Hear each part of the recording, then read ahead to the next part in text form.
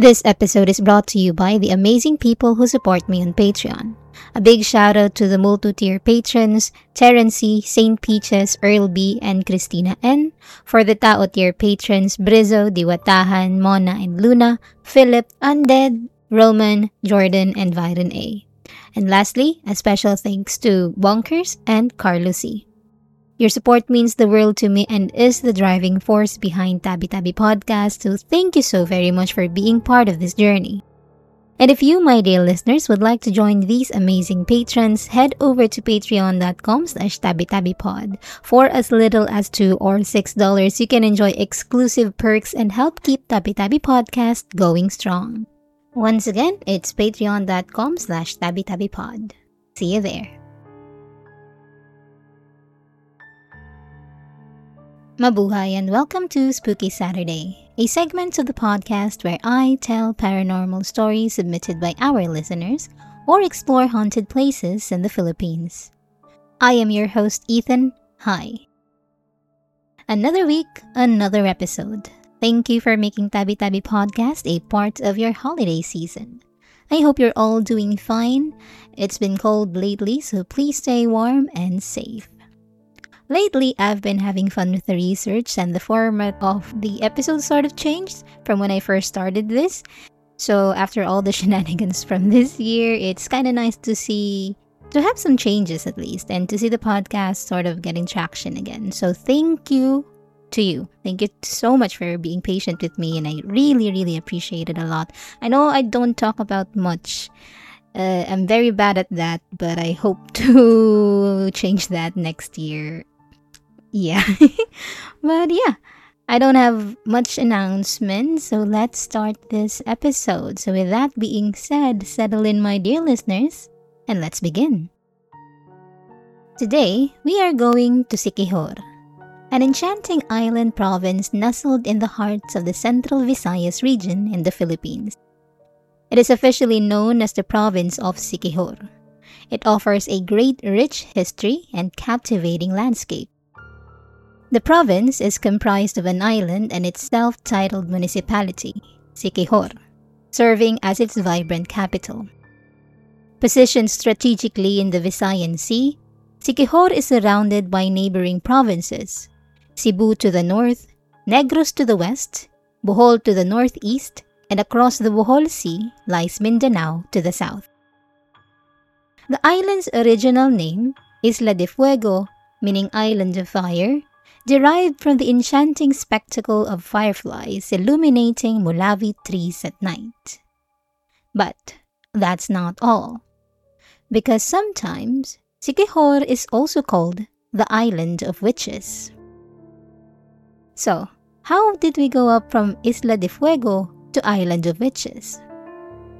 Apparently, back then when the Spaniards embarked on their voyage, some of their crew got sick, and this prompted them to seek refuge on the nearest island, which happens to be Siquijor. Seeking assistance from the locals, they were introduced to the traditional healing methods of the Siquijor people. However, witnessing these practices led the Spaniards to distance themselves from what they perceived as sorcery and witchcraft. Consequently, the island came to be known as the Island of Witches, just because the Spaniards did not understand the traditional folk healing practices of the island. While Siquijor is occasionally labeled as the Island of Witches, owing to practices deemed unconventional by the Spaniards, interestingly, there might be a grain of truth to this name. Indeed, locals in Siquijor are said to have shamans and sorcerers who are believed to wield magical powers. To add to that, according to Dumaguete Info website, residents in the vicinity of Siquijor identify two distinct types of witches within the province: the Mambabarang and the Mananambal. These groups often find themselves in conflict, with the Mambabarang seeking to cause harm while the Mananambal strive to heal and preserve lives. You see, the Mambabarang, locally known as indigenous sorcerers, employ their powers to inflict pain, disease, or even death upon the enemies of their clients. Reports suggest that the services of the mambabarang typically command fees ranging from 6,000 to 30,000 pesos. Surprisingly, individuals from neighboring provinces such as Dumaguete and Bohol are rumored to seek the services of these purported witches. Motivations for engaging the black magic of the mambabarang include revenge for theft, resolution of land disputes, and addressing issues of adultery. On the other hand, shamans, referred to as mananambal, identified as healers. They utilize their magical prowess to cure diseases and illnesses attributed to supernatural causes. These practitioners claim that their powers were bestowed upon them by saints or the spirits of the departed. However, mambabarangs and mananambals are not the only known figures in Siquijor. The island is also home to herbal healers or herbalists. The herbal healers of Siquijor are known to brew traditional potions even for most modern-day health problems. These potions are prepared with ingredients found in nature, such as tree bark, herbs, roots, and insects collected from what the locals call the enchanted forest. They are then mixed together and brewed in large pots to make the various healing potions and ointments. Then we also have some faith healers. The faith healers, on the contrary, use prayers to heal people. But the most interesting way of healing is offered by bolo-bolo healers who use a glass of water containing a black stone as their tool for healing people. While most herbal healers live around the mountains in San Antonio and Cantabon, you can find faith healers throughout Siquijor. The bolo-bolo healers, for example, can be found near Tulapos and Bitaug. I kept mentioning bolo-bolo, but what exactly is bolo-bolo? One of the intriguing healing rituals practiced on Siquijor is known as bolo-bolo. Bolo-bolo healing, practiced in the barangay Kanhunog-Hunog, Siquijor, is a unique healing practice that is well known among Siquijor residents and tourists. Traditional healers use a straw-like wooden bamboo pipe called bagakay, a rare black stone, and a clear glass filled with water to draw the negative energy and elements out of the sick person. The session typically commences with the healer assessing the patient's pulse, claiming to discern whether the ailment is of natural or supernatural origin. Some healers may refuse to treat patients if they believe the illness is profane, directing them to conventional medical professionals. Others assert their ability to cure both natural and supernatural afflictions employing the same method regardless. So whether or not your illness came from supernatural or just natural causes, some bolo-bolo healers are confident that they can cure any ailments with just the same method. How? During the ritual, the healer drops a black stone into the glass. The stone is believed to possess magical qualities. Where did they get it from? I don't know. Moving on, the glass is then filled halfway with water. And using a wooden straw, the healer blows bubbles into the water while holding the glass against the afflicted area of the patient. I repeat, the healer blows bubbles into the water while holding the glass against the afflicted area of the patient. Over time, the water turns brown, murky, or even blackish. Occasionally, small stones, shrubs, bones, or other materials seemingly appear in the water as the healer continues blowing bubbles. This process is repeated until the water no longer becomes tainted, signifying the supposed cure of the patient. It is believed that the bolo-bolo procedure helps cleanse the patient.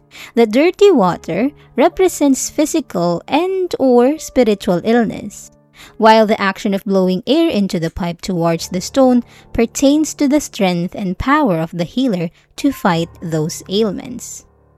And the clear water is a sign that the patient is healed. Now, obviously, there's going to be some skeptics. Not everyone is going to believe this type of healing. For example, skeptics speculate that the healer, the bolo-bolo healer, could be slowly regurgitating or spitting material through the straw, indicating that it's all a lie, or that the healer had some stones in their mouth and then just slowly spitting it through the straw, just to make it seem like the person had an ailment and they are able to cure it. Now, an account from penfires.com posted in 2012 highlights their experience witnessing a bolo-bolo ritual performed by a woman named Lola Conching. Consolacion Achay, better known as Lola Conching or Nanay Conching, stand out as one of the most renowned faith healers in Siquijor practicing bolo-bolo. Utilizing lana or oil in her healing process, she claims that bolo-bolo has the power to remedy various maladies and ailments, ranging from simple wounds to individuals who have been gipadaotan, meaning cursed, by a witch or a black magic practitioner. In the article, Nanay Conchings revealed that her healing abilities were not passed down to her. She is the first in her line. She also acknowledges that if her gifts cannot be transferred to a family member when necessary, she will be the last. Despite Siquijor's reputation, one might assume that people would avoid visiting the place. However, that's not the case. According to news.abscbn.com, despite Siquijor being commonly known as the Island of Witches, the local government unit is actively working to transform the island's image from that of a black magic to a healing island. This shift is aimed at capitalizing on the traditional healing methods and indigenous cures unique to the island, marked by the initiation of the Healing Festival in 2010. The Siquijor Tourism Office highlighted the traditional healers, locally known as mananambal, who engage in pahiuli, a process focused on restoration or rejuvenation, reflecting the island's deep-rooted cultural practices. Despite advancements in medical technology, both Siquijodnons and visitors from outside the province continue to patronize and believe in the powers of the island's traditional healers. The Folk Healing Festival, inaugurated during Governor Orlando Fua Jr.'s term in 2010, plays a pivotal role in reshaping the province's image.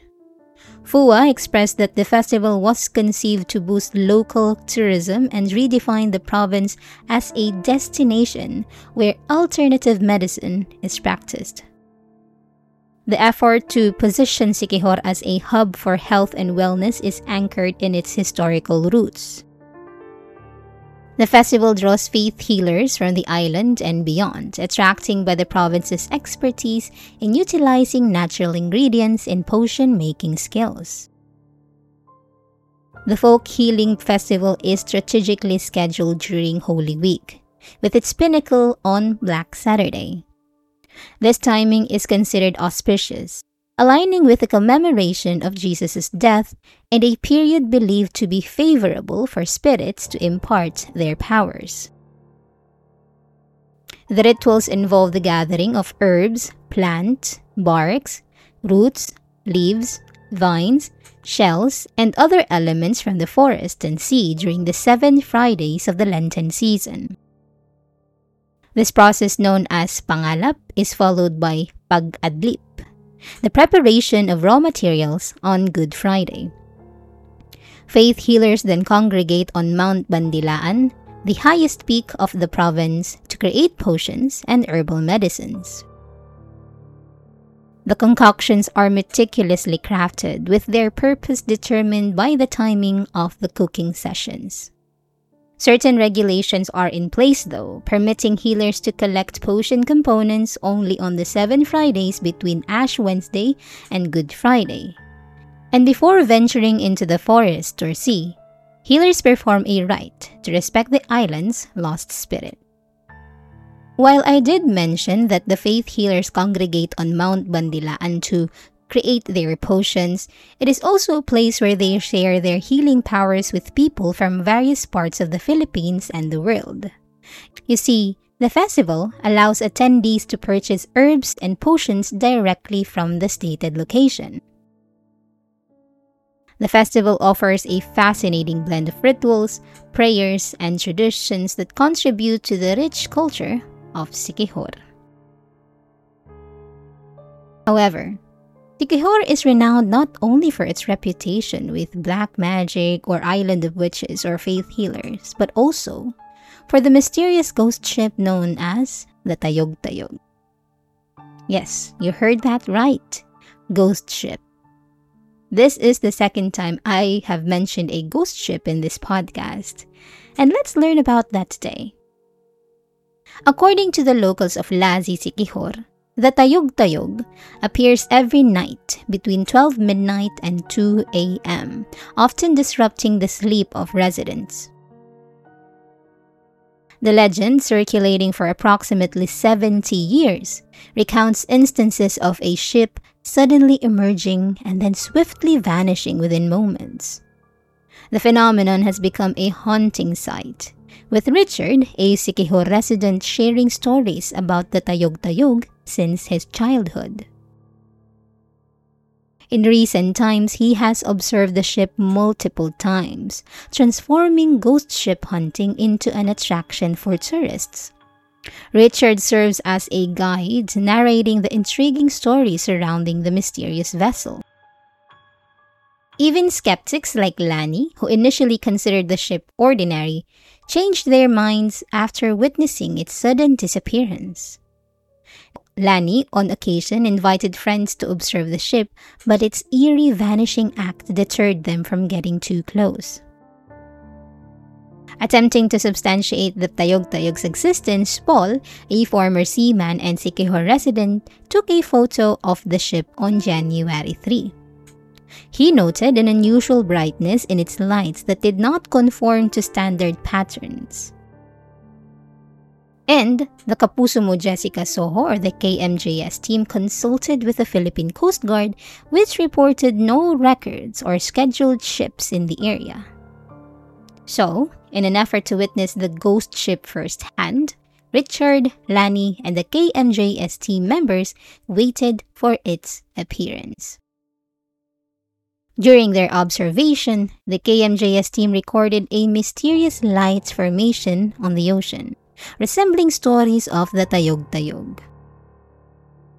The ships seemed to cross paths, with one sailing farther and the other growing brighter until both vanished into the dark. Perplexed by the phenomenon, the team reached out to the shipping lines in Cebu, Negros Oriental, and Mindanao to confirm if any scheduled ships were expected near Lassie that night. And there was none. Paranormal investigator Ed Caluwag joined the investigation in Siquijor, but the Tayog-Tayog, purportedly docking near a cemetery in Barangay Maria, eluded their pursuit. However, while Caluwag said that the docking area was near a cemetery in Barangay Maria, the Healers Association of Siquijor disputed this claim, asserting that the actual port area is near a monastery.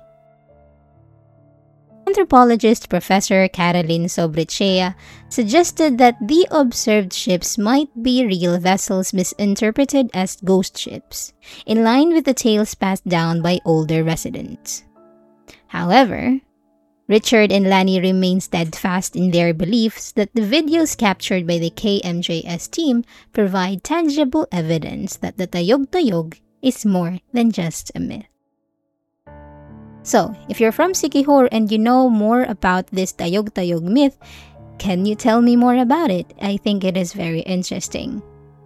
This is my first time hearing about it actually, so researching it was really fun. Unfortunately, I couldn't find any accounts, or maybe they are, I just can't understand it because it's another language obviously. But if you know any myths regarding the ghost ship in Siquijor, please tell me about it. I do want to make a separate episode out of it because I really recently I've been really into the ghost ships that we have, because I know that we don't have just one ghost ship here in the Philippines. In Bicol, we also have one. We call it something of like a golden ship. And if I have time, I would love to go on a trip and just, try and ask the residents here. But yeah, that's it for the Siquijor episode. So whether you are drawn by the healing festival, the tales of the tayog-tayog, or the scenic wonders, you are encouraged to appreciate the island's multifaceted beauty. Embrace the deep cultural roots while approaching its mysteries with respect. And that is it for today's Spooky Saturday. I do hope you enjoyed listening to today's story. If you have your own paranormal encounters that you would like to share, or any haunted places you want me to tackle, please email us at officialtabitabipod@gmail.com.